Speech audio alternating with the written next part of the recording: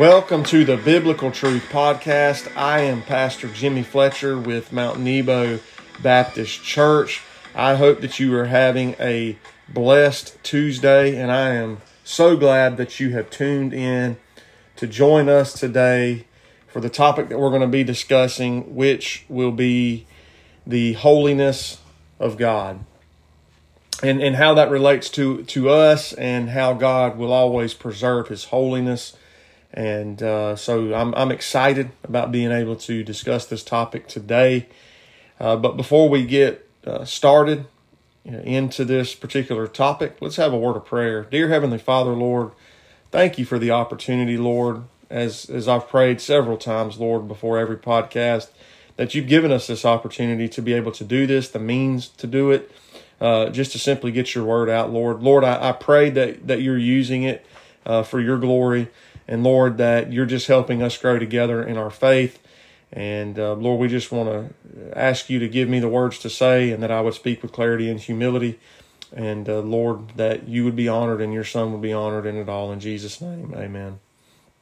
So, one of the things that, we look around today in the life of the church in America. And one of the things that I believe that we have lost our awe of, and this is just one of many things that is possible that we've lost our awe of about God. And I'm not saying every place, every person, or anything of that nature, but one of the things that I see is we've lost our awe of the holiness of God. And the holiness of God is something that He takes extremely, extremely serious. It's not something that is just a side issue that we need to be mindful of. It's an important issue that we need to keep at the forefront of our lives and in the lives of our church, so that we don't dishonor God, with what we're doing, how we're living our lives. And that we protect that, and God's going to protect that. I guess, let me say it that way. It's not so much about us protecting, but God's always going to protect His holiness. One example that I have used in the past to deal with the issue of God and His holiness is out of 2 Samuel chapter 6. And one of the things that happens in that particular passage is that Uzzah ends up touching the Ark of the Covenant. The Bible says in 2 Samuel 6, and when they came to Nachon's threshing floor, Uzzah put out his hand to the Ark of God and took hold of it, for the oxen stumbled. Then the anger of the Lord was aroused against Uzzah and struck him there for his error, and he died there by the Ark of God. And David became angry because of the Lord's outbreak against Uzzah, and he called the name of that place Perez Uzzah to this day. Now, I use that particular scripture for the purpose to show that God is about protecting His holiness. And it seems like an innocent thing that happened in this passage, that He would reach His hand out when the oxen stumbled to take hold of the Ark of the Covenant in order that it possibly wouldn't fall off of the cart. But the reality is that wasn't supposed to happen. And it wasn't even supposed to be carried that way. In fact, God instituted in the scripture of how the ark was to be carried. In fact, there were supposed to be poles utilized in carrying this by a specific group of people. And so they went contrary to what the Lord had wanted them to do. And as a result of them doing that, He reaches out and touches it, and he dies right there. The anger of the Lord was aroused. And I believe that the reason that happened was because God was protecting His holiness there, and showing them that, that He is a holy God. And so while it seems innocent and it seems harsh, this is how serious God takes his holiness. Now, when we go to the New Testament, one of the things that I believe that we see is God is just as serious about his holiness. And we often say this, that God is the same, yesterday, today, and tomorrow. And I think sometimes we try to, and I've been guilty of this. We try to make God a different God in the Old Testament and a different one in the New Testament, but that couldn't be farther from the truth. The reality is he's the same and he hasn't changed. And so when you go and you read the story of Ananias and Sapphira, one of the things that happens there is they ultimately lie to the Holy Spirit about their sold possessions. And because of that, the Lord ends up striking them down there on the spot, and they are dead. They're, because of this lie. I mean, again, it seems like something, harsh, but the reality is they lied. There's a lot of things going on with the church at this particular time. I recently shared a video concerning actually this particular passage where R.C. Sproul and John MacArthur and Steve Lawson and some of those guys are discussing this particular topic. And so they made some interesting points about what happened here, especially John MacArthur. And, because there was so much going on with the early church here. And with all of these miracles and all of these things that were taking place, and then you have, in the midst of this, them lying, God strikes them dead, and he shuts the doors to the church. Now that seems kind of strange that God would basically shut the doors to the church and that nobody would want to join themselves to the church because of this. And the reason why that is, I believe, is because God was showing them something, that he will always protect his holiness, and the holiness of the church is something that is vital within the world in which we live in. So God was perfectly just in everything that he did. In 2 Samuel 6, in Acts chapter 5, he's just. He's protecting his holiness and the holiness of his church. And I think that's where I'm relating it to, us today, that we often see that we tend to lose our awe of the holiness of God. We tend to lose sight of the holiness in our life and in the life of the church. And so, friends, my prayer for you and for me is that we wouldn't be hung up on, how many people we have coming to church, the activities that we have going on, and all the many other things that go along with what we do in church. Because if the holiness of God is not at the forefront of what we're doing, and everyone is just living in open flagrant sin, and there's no striving for holiness, then friends, there's a huge problem there in the life of the believer and in the life of the church. And as we look in Scripture again, you think about church discipline, and I know I'm kind of shifting gears here and talking about this, but I think that's oftentimes why we don't do church discipline, much anymore. And then whenever church discipline is enacted, one of the things that happens is everybody looks at it as, oh, that's harsh, that's, they shouldn't be judgmental, this shouldn't be going on.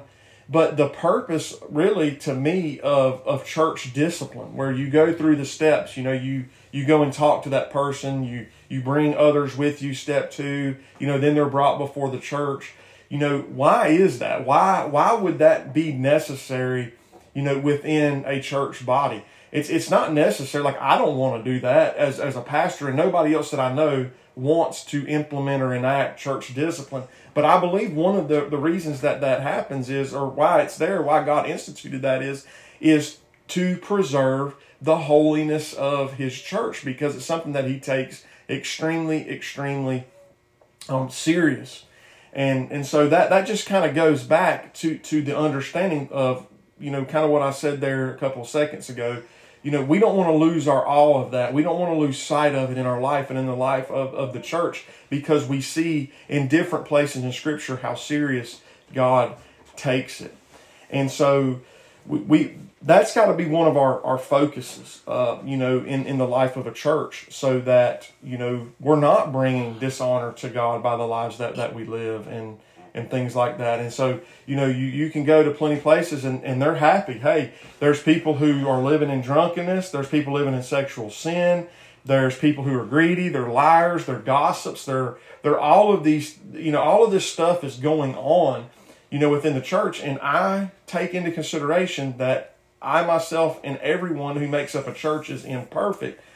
But you have all of this stuff oftentimes going on, and people are perfectly happy that people are there, and they're coming to church, and they'd rather not just say anything and deal with it, because hey, somebody's going to get upset or they're going to leave. And so then it begins to turn into preserving the numbers. It begins to preserve other people instead of doing what is right. And when you go into 1 Corinthians chapter 5, Paul deals with a lot of that, because there's incest going on in the church. There's sexual sin that's going on in the church. And they're puffed up and they're glorying about it. And one of the things that Paul says is, your glorying is not good. Do you not know that a little leaven leavens the whole lump? Therefore purge out the old leaven, that you may be a new lump, since you truly are unleavened. For indeed Christ our Passover was sacrificed for us. And he goes on to say, therefore let us keep the feast, not with old leaven, nor with the leaven of malice and wickedness, but with the unleavened bread of sincerity and in truth.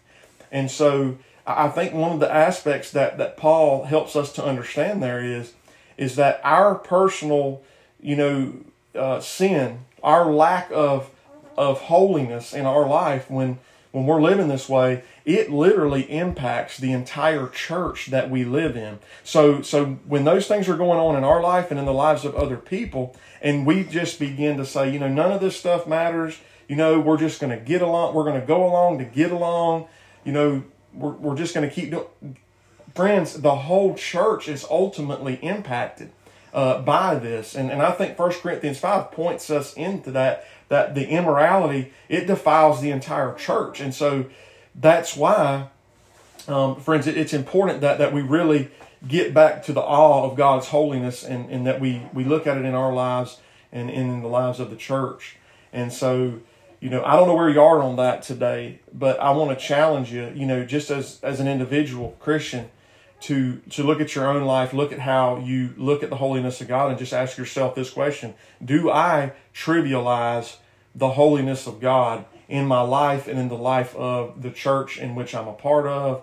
And that's just something that you have to answer for yourselves. And here's the thing: we can be more concerned about preserving things and preserving numbers and preserving the money and all of those things. But I can assure you that if God was the same in the Old Testament and the New Testament, in those particular instances, the church is going to ultimately suffer. You're going to suffer as a believer when we lose sight of, living in holiness.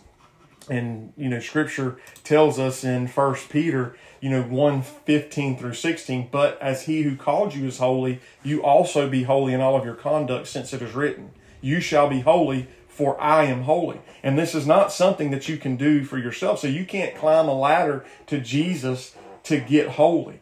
The way to holiness is through Jesus Christ. And so we have to have that relationship with him. And God has provided the means necessary for this aspect of our salvation.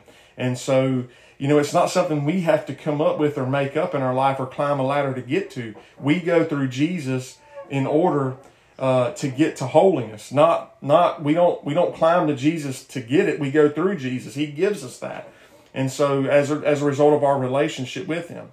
And I want to close with this last thought on the issue of not trivializing the holiness of God and not losing your awe of the holiness of God in this regard.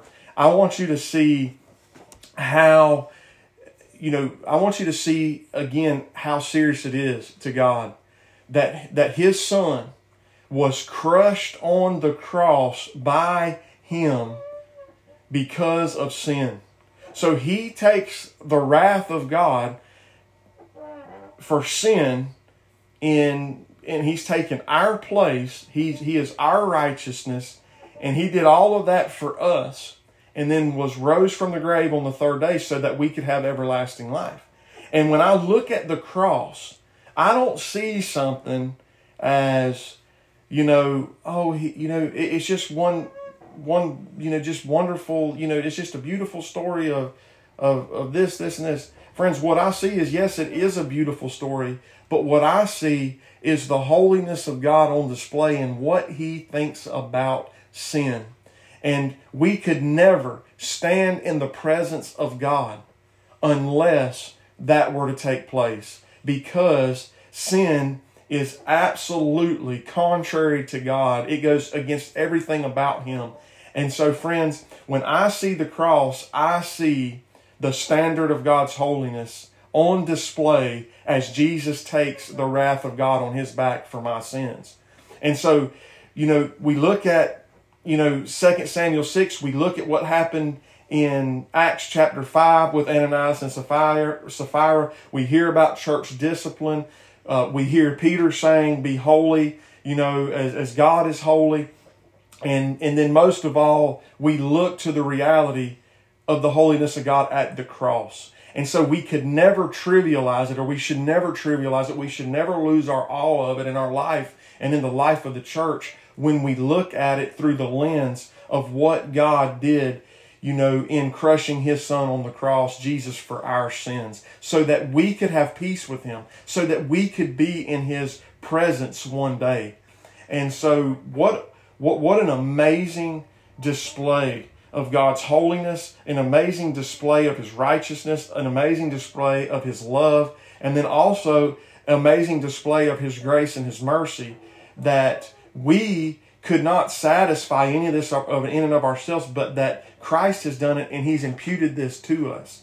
And so when you're living your life today, I want to challenge you just to remember, the importance of walking in holiness. The Bible also says in Hebrews, no one will see the Lord, without holiness, or without holiness, no one will see the Lord.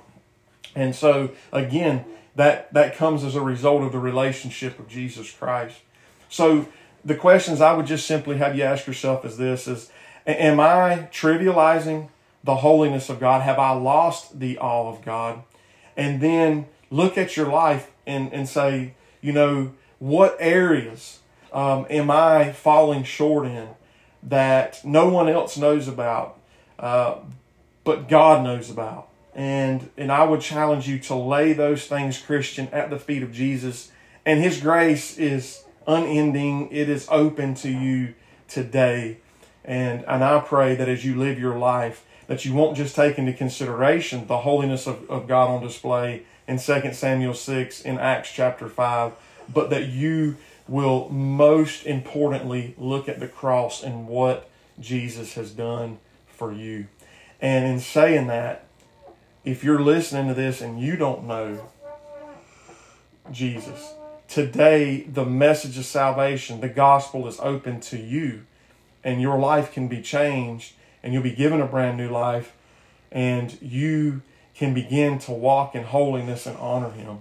And again, we're all going to fall down. We're all going to fall short at times. And it's not a matter of laying in it. It's a matter of getting up and laying it at the feet of Jesus and moving on. But it's something that we can't trivialize anymore. We really have to take these things serious. And so, friends, I just want to challenge you in that way as you look at the holiness of God, and then you look at it in your own life. So maybe there's some things that need to change in your life, whatever those things are. Only you and God know. But I just pray in the life of the church that I pastor and the church that you may attend, and as an individual Christian, that this is something that you will keep your awe of and, be mindful of it in your life every day, because it's no small thing what Jesus Christ did for us. So I want to thank you for joining us today on the Biblical Truth podcast. We want to thank you so much for tuning in week after week. It means so much as this has started several months ago, and just to see people returning to check in and listen.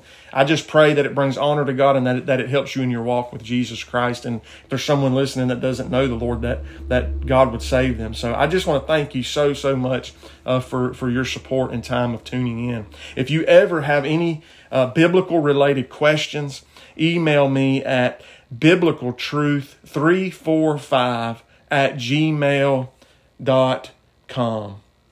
Join us next time on the Biblical Truth podcast.